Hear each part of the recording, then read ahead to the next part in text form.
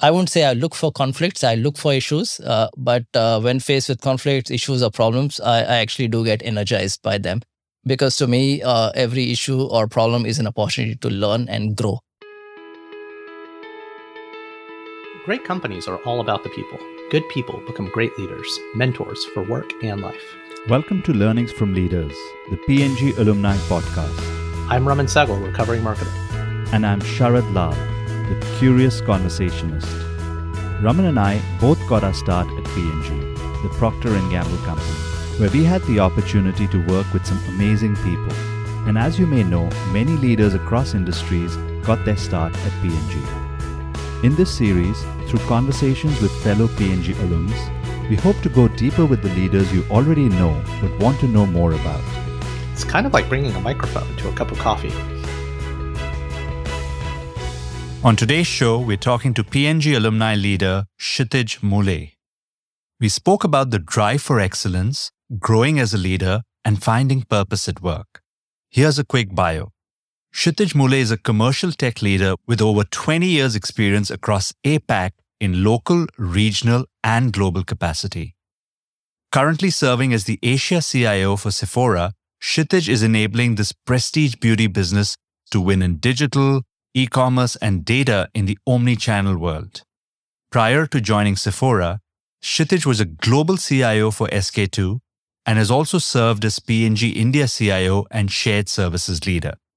At PNG, Kshitij was a master trainer for the corporate athlete and 7 Habits of Highly Effective People. As an engineer and MBA by qualification, Kshitij lives in Singapore with his wife and teenage daughter. What I loved about our conversation was Kshitij's passion and honesty. In our discussion, we spoke about never-ending quest for knowledge, taking feedback and acting on it, purpose, adversity and the lessons it represents, and a lot more. Overall, I feel this episode will inspire you to reconnect with the growth mindset and push yourself towards your highest potential. So let's dive right in. We hope you'll enjoy our conversation with Kshitij Mulay. Hey Kshitij, welcome to the PNG Alumni Show. Great to have you here this afternoon in Singapore. Hey, thank you, Sharad. It's an honor to be on this show. I'm a big fan of this show. So many great leaders that I've worked with and that I've been inspired by have come and talked on this show. It's been a source of inspiration for me, and I'm so looking forward to this conversation. That's wonderful to hear, and I'm sure many people are going to be inspired by your story, Kshitij. Before we go into your corporate journey, right now you're the CIO at Sephora, I'd love to understand who was Kshitij Mulay before all of this. If there's a personal story from childhood that you could share, that'll be great. Sure. I would go back to my very early childhood days. I was born in India, youngest of 3 siblings. My dad was in the army. He was an engineer himself and a scientist at that, working on the India missile development program at the time. Wow. Yeah. And my mom was a school teacher teaching high school. I had 2 elder sisters. Both of them were extremely good in the academics as well as extracurricular activities. At home, the environment was one of academic excellence. I was so inspired by my sisters. They were my role model in many ways. My mom, being a school teacher herself, was fairly academically oriented, and that brought in us a sense of competitiveness. So one of the early memories I have as a kid in primary school is my mom telling me that the passing grade in any subject is 80%. Right. So that was a standard. And I do recall, and maybe this was in grade 1, grade 2, I was probably 5 or 7 years old. I remember coming home and telling her, hey, I've flunked this exam because I got less than 80, right? I got 75 or 78, whatever. But, and then many times over did I get less than 80. So I was by no means like always the topper in the class, but I was reasonably okay in academics, if not in the top 3 ranks, then top 5 for sure. The 2 things that my elder sisters, mom and dad really instilled in me is really a pursuit of excellence, academic excellence as that. We lived in a defense colony. Everybody came from roughly the same socio-economic strata. So in a way, the yardstick of social standing was how well the kids were doing academically. I guess this was quite typical at the time in early 80s, growing up in a middle class family, where academic excellence and academic prowess was really in many ways the benchmark, our social standing for family. So that pursuit of excellence really was instilled in me at a very early age, and so also being fiercely competitive. Both in terms of academics, extracurricular activities, taking on leadership roles in school and outside, really was instilled in me from a very, very early age while growing up in India. I was just picturing, because I've been to the army areas in the small town that I grew up in, and like you said, that the houses were all similar, everyone was similar, and what differentiated them was how well the kids did. Yep. So I was wondering, growing up at that stage, did that, of course, that pushed you in academic excellence, but did that also put you back in terms of pressure and put a lot of stress? How did that play out in life? Well, I do remember my childhood was extremely happy. I had a very extremely happy childhood, and I owe it to three factors, really. I had a very supportive environment at home. My mom and dad, though they did expect a lot from us kids, they loved us unconditionally. I had the love of two elder sisters, so I was adequately challenged, but also very well supported. Had an extremely good network of friends. I remember this was the time before the internet era. So, there were so many avenues to de-stress. We used to play outdoors every day. At school, back home from school, I would be in a rush to complete my homework and go out and play every day. So there was also a lot of release, and there was never so much as a pent-up pressure that got the better of me. So it was like work hard and play harder from a very early age. So growing up in this environment where, of course, you were stretched and you had to do, and you got your best out of there, but you also had this support base and Absolutely. community. How did that lead to P&G?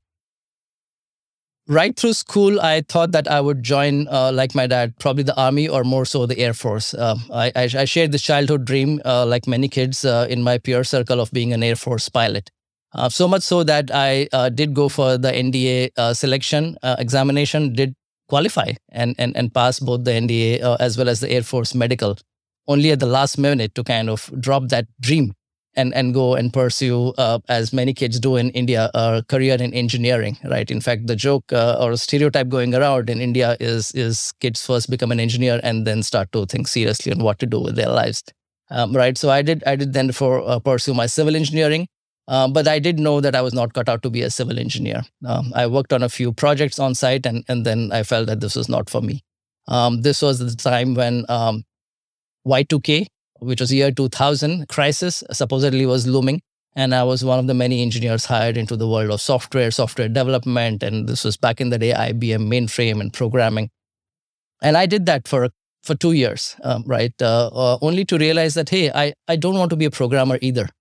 Right. And what I really enjoyed through my 2 years back at Tata Infotech are when we used to have meetings to translate business requirements into design, software design, when we would have meetings to really brainstorm on ideas to solve problems, versus the time when we would have to go back to our desk and start to code or program.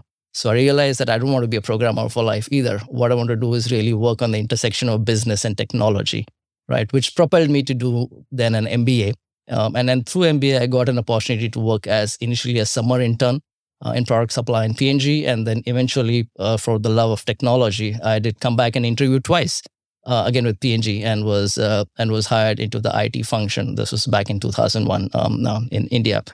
Right. So I persevered in terms of always following my passion, not settling for what I thought would be good enough. And I think that has stood well for me also.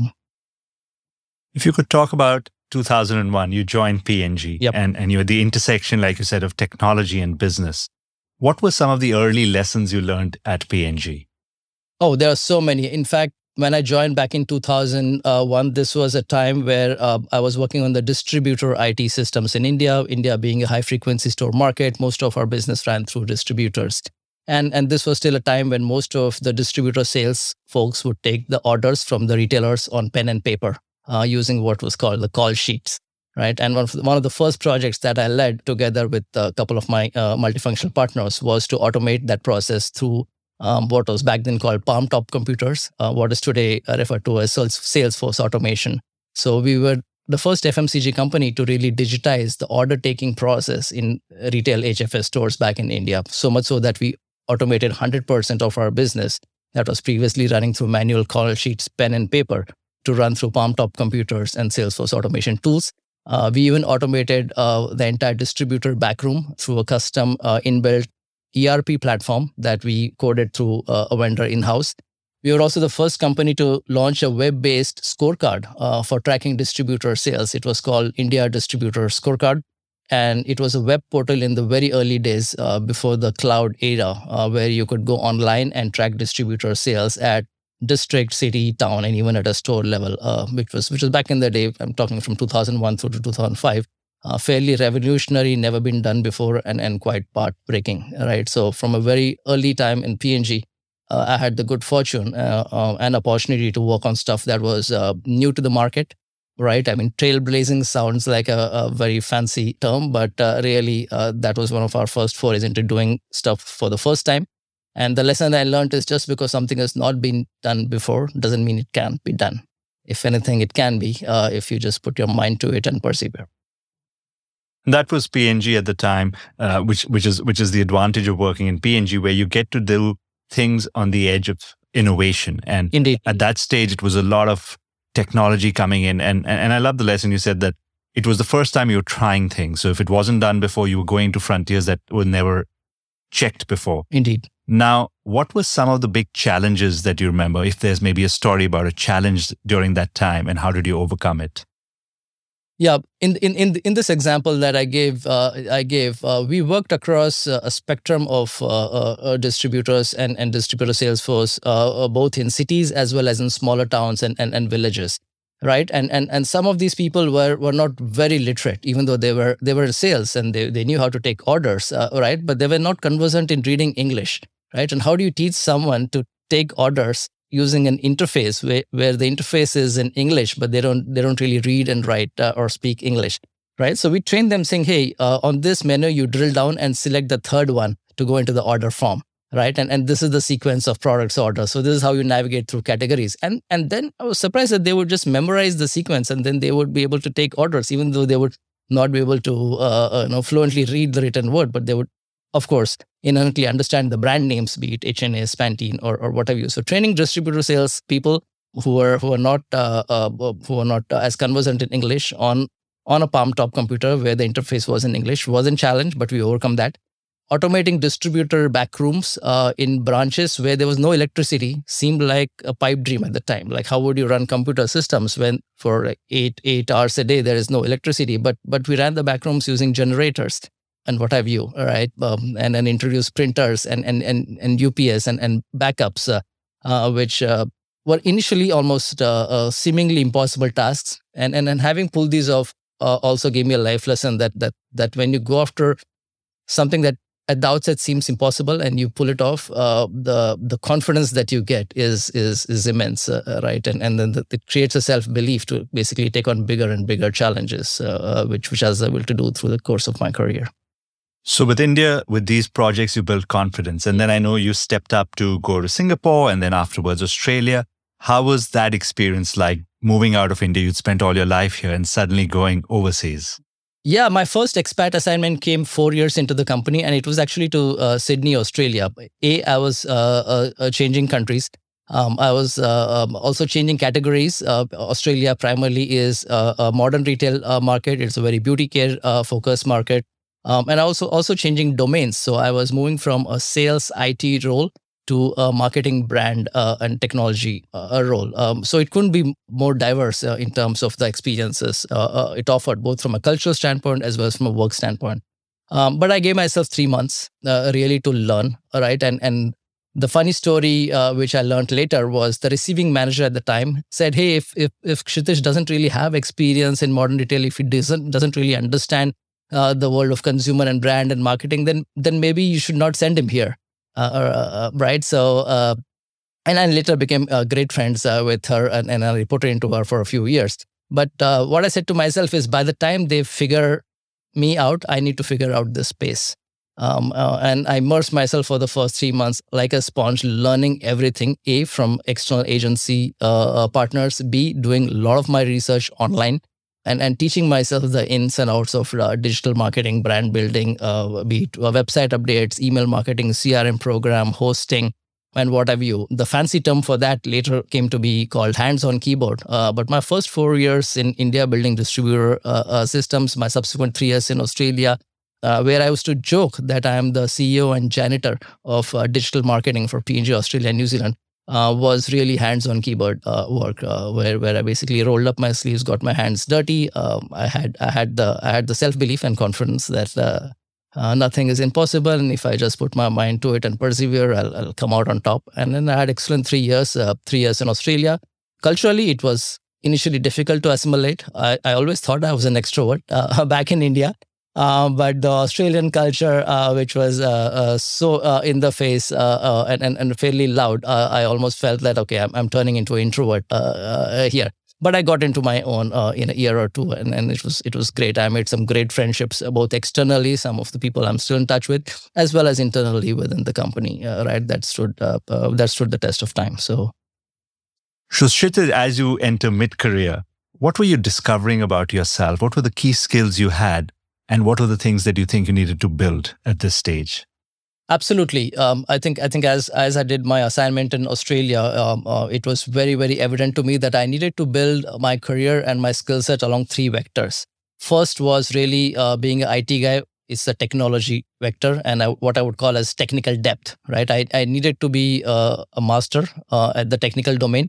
With the consumerization of IT, every business professional is conversant with technology. So that only raises the bar even further for IT professionals to be 1 or 2 steps ahead, right? So that's the first vector, is really be a master of technology, at least for the domain that you are charged to lead, right? And 70% of that comes through hands-on work, 20% comes through networking and talking to peers, 10% might come through self-learning or training courses and what have you. So that's still the first vector. The second vector is really business mastery. One of the things I realize is you gain credibility and trust with your business partners, be it in sales, as I experienced firsthand back in India, or with the marketing or brand partners, when you understand the business, right? They need to have the trust and confidence that you understand the business just as well as they do, right? So immerse yourself in terms of understanding the sales processes, the marketing processes. Back in P&G, it was the brand building framework, the who, what, how, going to consumer research, talking to consumers, talking to retailers and getting a first-hand feel of the business. So business mastery is super critical for all technology roles that are embedded in the business. That's a skill I realized I needed to continue to develop and still do even till today. And the third one is organizational mastery. The organizational mastery is all about the people aspect, right? We achieve results through people. We achieve results with people. And we achieve results by inspiring people. So that's the third aspect. So as I was getting into a leadership role with my former peers becoming some of my direct reports, I realized that I had to build the trust and the respect in them to be able to get the best out of them, to be able to get the best out of me, and collectively deliver versus our objective. So I would say those are the 3 vectors how I decided to really invest in myself in terms of technical depth, business mastery, as well as organizational mastery and understanding. Did any of these seem challenging to you, and how did you go about developing the challenging one? Oh, absolutely. Absolutely. Through my time in Australia, I was working extensively with my counterparts in North America and Canada. Coincidentally, one of the hosts of this podcast, Raman Saigal, I know him from back in my day in Sydney, Australia. I remember he was working on the hair care business in North America. And then there's some notes that we exchanged. However, Australia being a slightly developed and a different market to rest of Southeast Asia and Asia region, I was not as closely connected to my peer and tech team that were based in Singapore, Thailand, Malaysia, Indonesia, even in India. And those are fairly nascent or primitive markets when it came to digital and internet marketing back in the day. So much so that when it was time for me to get promoted, one of the feedbacks, to my surprise, that I heard, which kind of took me aback a bit, and if I may say was a bit of a setback, was that my leadership and management weren't confident that I would be a good organizational leader. And why is that? Because one of the truths that emerged, which has helped me over the years a lot, is when we over leverage our strengths, they become our weakness. And I stepped back and say, I know what's going on here.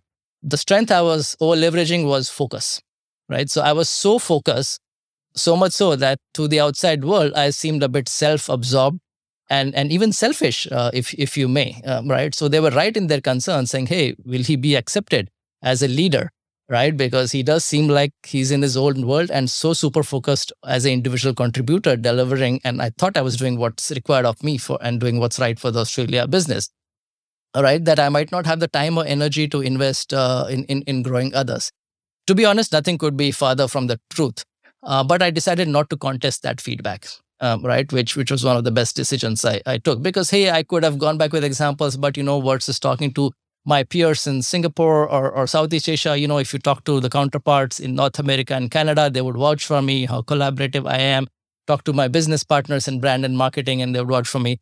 But I knew that was not going to be a very productive conversation. So I said, hey, you know what? Why don't I actually take the lead and invest in sharing some of the knowledge and good work that we were doing in Australia with the rest of my peers in Southeast Asia? So I flew down from Sydney to Singapore, organized a 1-week college, a training program, which was the first interactive marketing manager college in this part of the world, Australasia, India, and ASEAN region at the time. Right, and got the entire team to basically look at case studies and work we had done over the last 2 to 3 years in Australia. I even got some people from the US to share their examples. And then that became an annual exercise. So I led that out of Singapore for a year. When I moved to Japan, we hosted one such college in Japan. We hosted one in China. That actually became an annual event of sharing best practices. It was called Interactive Marketing Manager College. The role morphed into Digital Marketing Manager, Digital Consumer Analyst, and then actually became almost institutionalized as a way to share and reapply learnings across markets, right? So that's one example that comes to mind where what was initially a career setback of sorts maybe might have delayed my promotion by 6 months to even a year. Actually, in hindsight, was a great blessing in disguise, because I realized the importance of not just building the business, but also growing and building the organization, which is something that I try and do every day. And as you've gone up as a leader, how has your leadership style evolved? Oh, absolutely. So one of the insights or beliefs I have is that while organizations give you designations and roles, it is the people that make you the leader, right?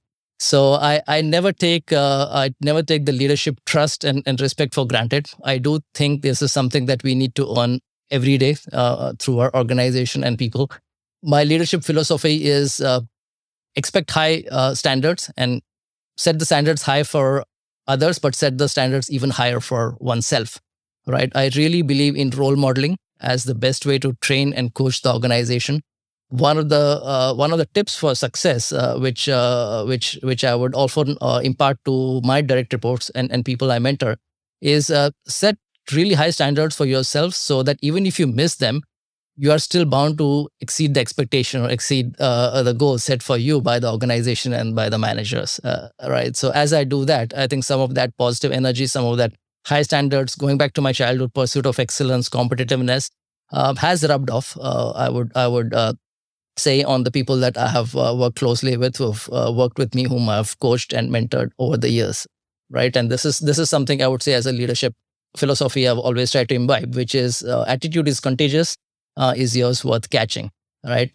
Energy is contagious, so we all bring energy to the work we do. So how do you make it positive, right? And every meeting I have with my direct reports, am I doing enough to kind of fill his or her gas tank in a way that they leave the one-on-one room more positively charged and more engaged than when they came in. And I've learned this through working with great leaders and managers in P&G as well. And then not all interactions have been hunky-dory and great. There have been meetings where I've come back with so deflated and tired that I would rather just pack my bags and go home, right? And those situations I've kind of told myself, hey, I don't want to be that kind of a manager. I don't want to be in a situation where somebody leaving a meeting with me is deflated, tired, and just wants to go home. All right. There are days when I feel I've not given my 100%, right? And I do think managers have a pivotal role to play in terms of bringing out the best in all of us, especially our direct reports that we coach and mentor. Who are some great managers and leaders you've worked with? Oh, so many. So across my 21 years at P&G, I've done 7 different assignments across 4 different locations, and worked for about 9 or 10 different managers, and some of them on multiple assignments. Right, and I've been blessed. I would say each and every one of them was a great leader, and there's something I've learned from all of them. Just to give you an example, and I will pick a few. My very first manager, P. Venkat, he's still with the company here in Singapore. He hired me into the organization.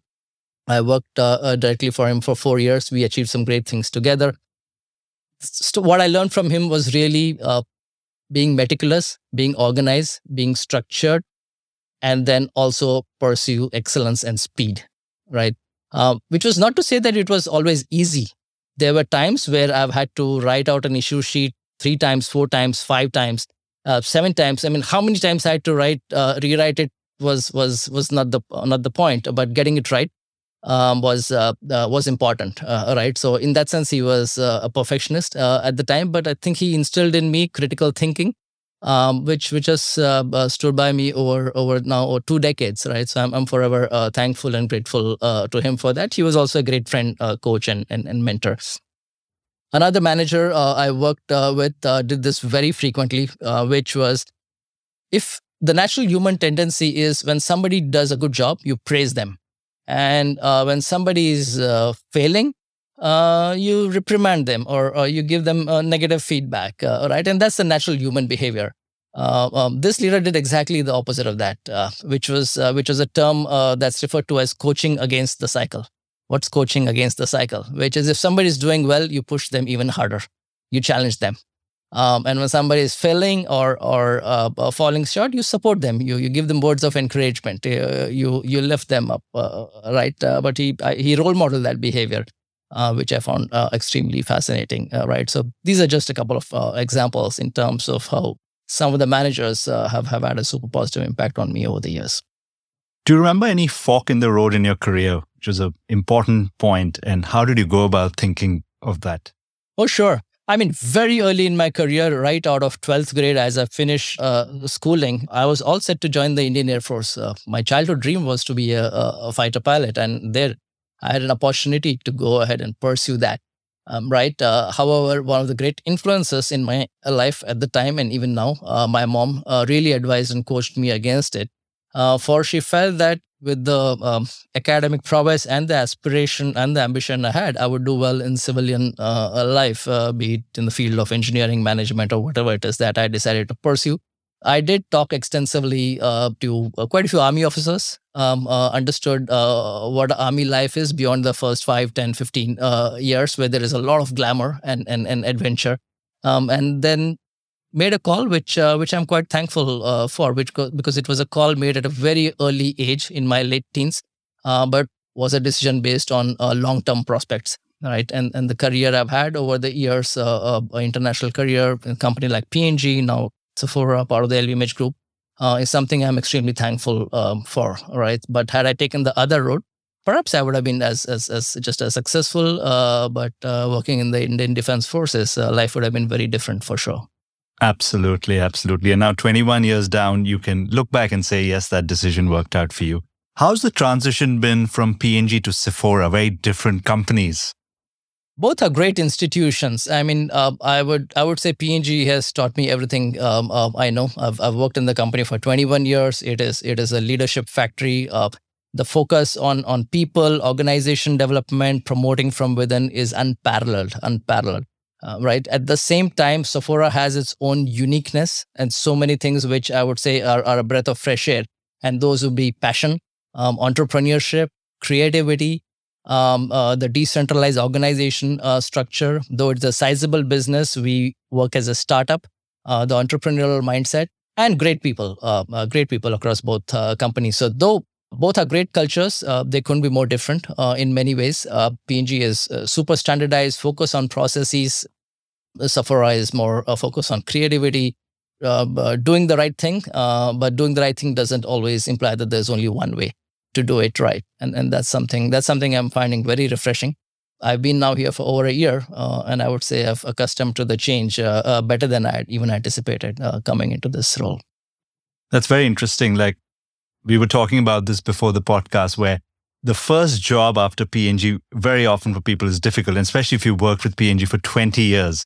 It's a difficult transition, but it's great how you've actually easily made that transition and gained from it. Absolutely. And funny is that, as it might sound, after joining P&G, the interview I took at Sephora was my first interview in 21 years. So I've not even interviewed or talked to a recruiter or hiring manager in 21 years. And from the people that I've spoken to who have left or graduated from P&G, I've realized that about half of them leave the next company in 18 months. And the insight I had is because they are somehow, I guess, looking for the next P&G. That doesn't exist. So when I was leaving P&G, I had no such desire to go and try and find the next P&G. So a little bit of that is expectation and self-expectations. And I did realize that it would be very different. At the same time, I did realize that it would be an opportunity to learn and grow. One of the things I've always coached and mentored people in P&G is a subset of your career. Your career is not a subset of P&G. And I knew at the back of my head, this was just as true for me as it was for anyone else, right? And in the words of, I guess it was Jim Lafferty who said it at the time when he left P&G, is that everybody leaves P&G at some point, right? So I realized 21 years into the company that, yes, this was the right time for me to pursue new horizons and expand my envelope, career envelope beyond P&G. And I'm glad I made that choice. Moving on, is there any occasion you remember where you faced adversity, where you faced bias during your career? Not so much adversity or bias, but one of the first memories that comes to mind is on one of the business trips about, I would say, 15 years ago to China. One of the global managers very innocently and nonchalantly asked me, "Hey, Kshitij, what's your Christian name?" And that took me aback a little bit, right? So yes, Kshitij is not a very easy name to pronounce, but I didn't have a Christian name or an English name. And he was very well intentioned, right? And I did discover that everybody in China, as they join P&G, does assume an English name or is assigned one. That was so not the case with me. That did make me realize that, hey, there are different cultures and we need to embrace the diversity across, but that is something we also need to educate our global leaders. And then there was no bias, but then there was the realization that, yes, we are different, but with the different diversity comes our uniqueness and also a source of our strength. We were talking earlier and you were very passionately talking about purpose, having meaning in work. What does that mean to you? I think through different life stages, my meaning and purpose has changed over the years, right? As I was growing up and growing into P&G, into leadership roles, it was all about growth. And if I look at my 5 values, I try and spend all my 24 hours aligned to one of these 5 values. And I'll start by just listing what they are and double click into the question that you asked. I would say the first is family. Second is health. Third is integrity. Fourth is growth. And the fifth is knowledge, right? So I try and make sure that everything I'm doing in the course of the day is aligned to one of these values. But I also realize at different points in time in my life and career, different things take precedence one over the other, right? So yes, initial part of the career, my purpose was all about growth, bringing out the best in me, making it, being successful. In my career, I was quite, I wouldn't say fixated, but quite driven in terms of vertical career growth within the company, right? As I became a proud new dad, in my early 30s, the focus very quickly shifted to being a father, being present for my daughter, right? And family. All through, I've always tried to keep up with knowledge. I'm totally into self-help books. I'm always reading something to learn and improve on. Long before even the term straight talk became fashionable, I've always been a straight talker because to me that goes back to my value of integrity. Do as you say, and then say as you do, and no bullshit in terms of what you say and what you do. And the last one really is in terms of growing others, right? Which is basically growth, but not just for self, but for the team as well. Now, through the last few years, as I've grown into organizational leadership role, my focus again, and my daughter is a teenager. She doesn't need me as much as when she was a small kid. Really, the focus is on organization development, building leadership pipeline, and growing the tech team. And I've had the great privilege of doing that in my current role as the CIO at Sephora Asia. Prior to this, in the Global CIO role at SK2 in Prestige Skin and Beauty Care at P&G. And prior to that, for 5 years in P&G India as the GBS and IT leader. So I've always kind of tried to leave behind a legacy of extremely strong leaders whom I've personally coached and grow into leadership positions. Very nice balance. Thank you for sharing that. And I couldn't help double clicking on self-help and growth. And it just looking at you and talking to you, it strikes me how you are into knowledge. You just want to get to know more and more. And you've got self-help and technical knowledge. Where do you find time for this and how do you get this knowledge? I would say I've learned the most by doing things hands-on or working on the job. I briefly referred to in an earlier example, the 70-20-10 model. So the 70% of knowledge is really problem solving. By nature, I am one who gravitates to problems, right? So while I won't say I look for conflicts, I look for issues. But when faced with conflicts, issues, or problems, I actually do get energized by them. Because to me, every issue or problem is an opportunity to learn and grow. All right. So that a lot of it is hands-on, be it technical, be it business-related, be it even people-related problem, organizational issues. And then when faced with that problem, I go deep into doing what I would call subject matter research, right? Learning up everything or reading up everything that is available on the topic, be it on the internet, book. I'm an avid reader. I use my library membership extensively here in Singapore at the NLB library. There are always 3 or 4 books at my bedside from the library that I'm reading up. And I would say learning from peers and networks is the other way. I do learn a lot from everybody on the job, and also a fair bit in terms of self-training and learning through online resources. Though I'm not a big fan of certifications, but where needed, I do read up, particularly on technicals, research papers and training courses, which are available now on multiple platforms, be it Coursera, Udemy, or what have you. What are the 3-4 books on your bedside right now? Couple of books on my bedside. The one I'm reading right now is called Team of Teams. A book I read a few years ago, which I would recommend, is a book by David Goggins, Can't Hurt Me. There is The Adversity Advantage by Eric Weinmeier. There's No Shortcuts to the Top by Ed Westers, a mountaineer. Most of the books I read nowadays are nonfiction, self-help, business, or biographies and stories of great people. Back in the day, growing up through school, I've read my fair share of fiction novels, be it Arthur Haley, Agatha Christie, Robert Ludlum. But now what inspires me is really real-life stories of real people and leaders, particularly stories of people who have overcome adversity and come from either humble or even disadvantaged beginnings to really make it big in life, overcome, and be successful. And in all your reading, you've named these people who've come through adversity. What is your biggest learning? How do they do it? I think my biggest learning is it's all about energy management, right? And energy management, as I've learned to understand and also train through one of the training courses I used to run back in P&G called the Corporate Athlete Program, is really about managing 4 facets of our energy, right? That's most basic one being the physical energy, healthy, the physical energy our bodies carry. Then it's the mental energy, the ability to really process information, analyze things. Emotional energy, it's all about the heart, right? Staying on the positive side. And then perhaps most importantly, spiritual energy, which is really about the focus, drive, and purpose. So to answer your question, I think what really separates these great men who overcome adversity is really immense spiritual energy and internal focus and drive. Right? We talk a lot about inspiration, right? And one of the things I've realized is inspiration comes and goes. Inspiration somehow is also extraneous, right? And is therefore limited by the external input. But what is limitless is drive. Drive is internal, right? And that is very difficult to create, right? Because it's something that you generate internally. And that is what I refer to also as spiritual energy, which then helps helps one achieve seemingly impossible tasks or go through adversities and come out on top.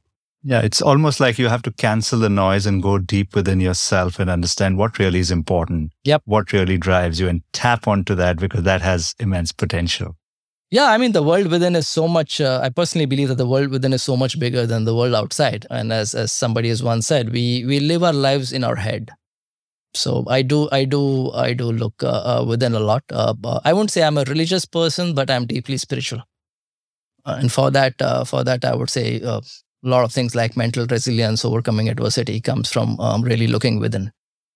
Now you're working so hard and you've done so well. And how do you balance work and life? As has been said often, work-life balance is extremely individual and personal, right? And the philosophy I subscribe to is really work-life integration.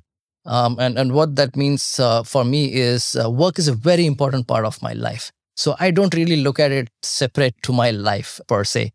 So much so that I have gone on record to say this. I say this very often in town hall meetings, large gatherings, as well as team meetings, that I look at my colleagues at work as my work family, and I refer to them as my work family, right? Because we spend so much time at work, right? And we are not doing it just to earn money. Of course, yes, we're doing it to earn money and support our families, but it is for our growth, our personal growth and growth of colleagues that work with us. So surely they are more than colleagues, right? So I really look at them as my work family, and so much so that work doesn't seem work anymore. It feels like a bunch of family members coming together to accomplish something. And I habitually take my personal life into my work, and I habitually bring my work into my personal life. I don't have very hard defined boundaries, so to speak. So that's the work-life integration philosophy.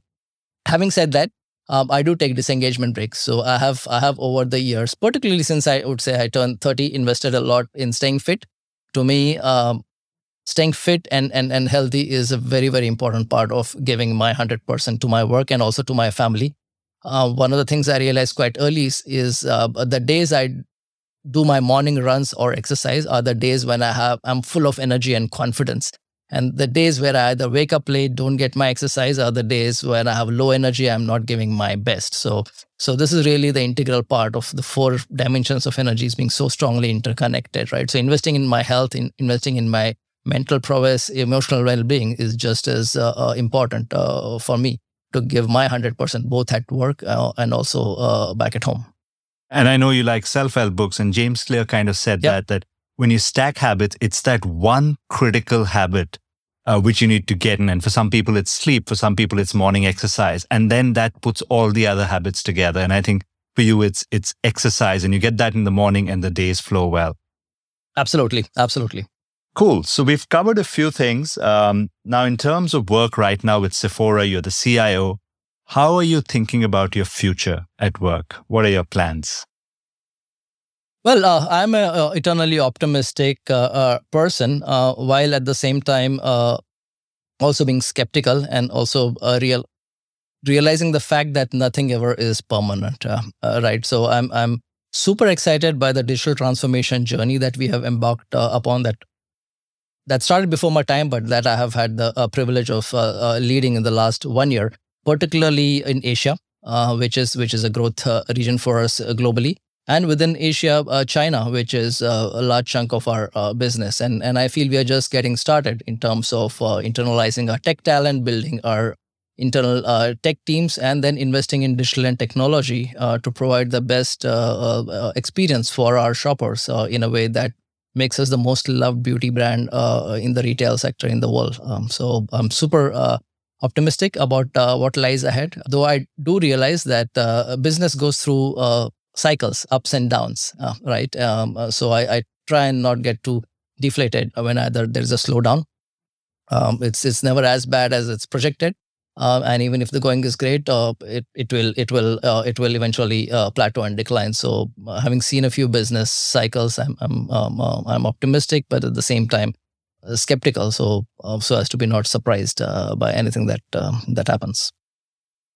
So let's now change tracks into fun stuff, and we'll just do a quick fire and see what comes to mind. Okay. What about you surprises people? So I am fairly extroverted in the work context, and I'm quite vocal in social settings outside of work. But what might surprise people is I'm actually fairly introverted in family settings in my personal life. If there's a person out there who you'd love to get coffee with, it could be anyone. Who would that be? Well, like I said earlier, I'm deeply spiritual, though not religious, and then the people that come to mind are people who spiritually my role models, right? And the name that emerges at the top of my head is somebody I don't think would partake in coffee that's a stimulant. Is probably Gautam Buddha. Probably Gautam Buddha, hoping for some of his spiritual energy and presence to rub off on me. Do you meditate?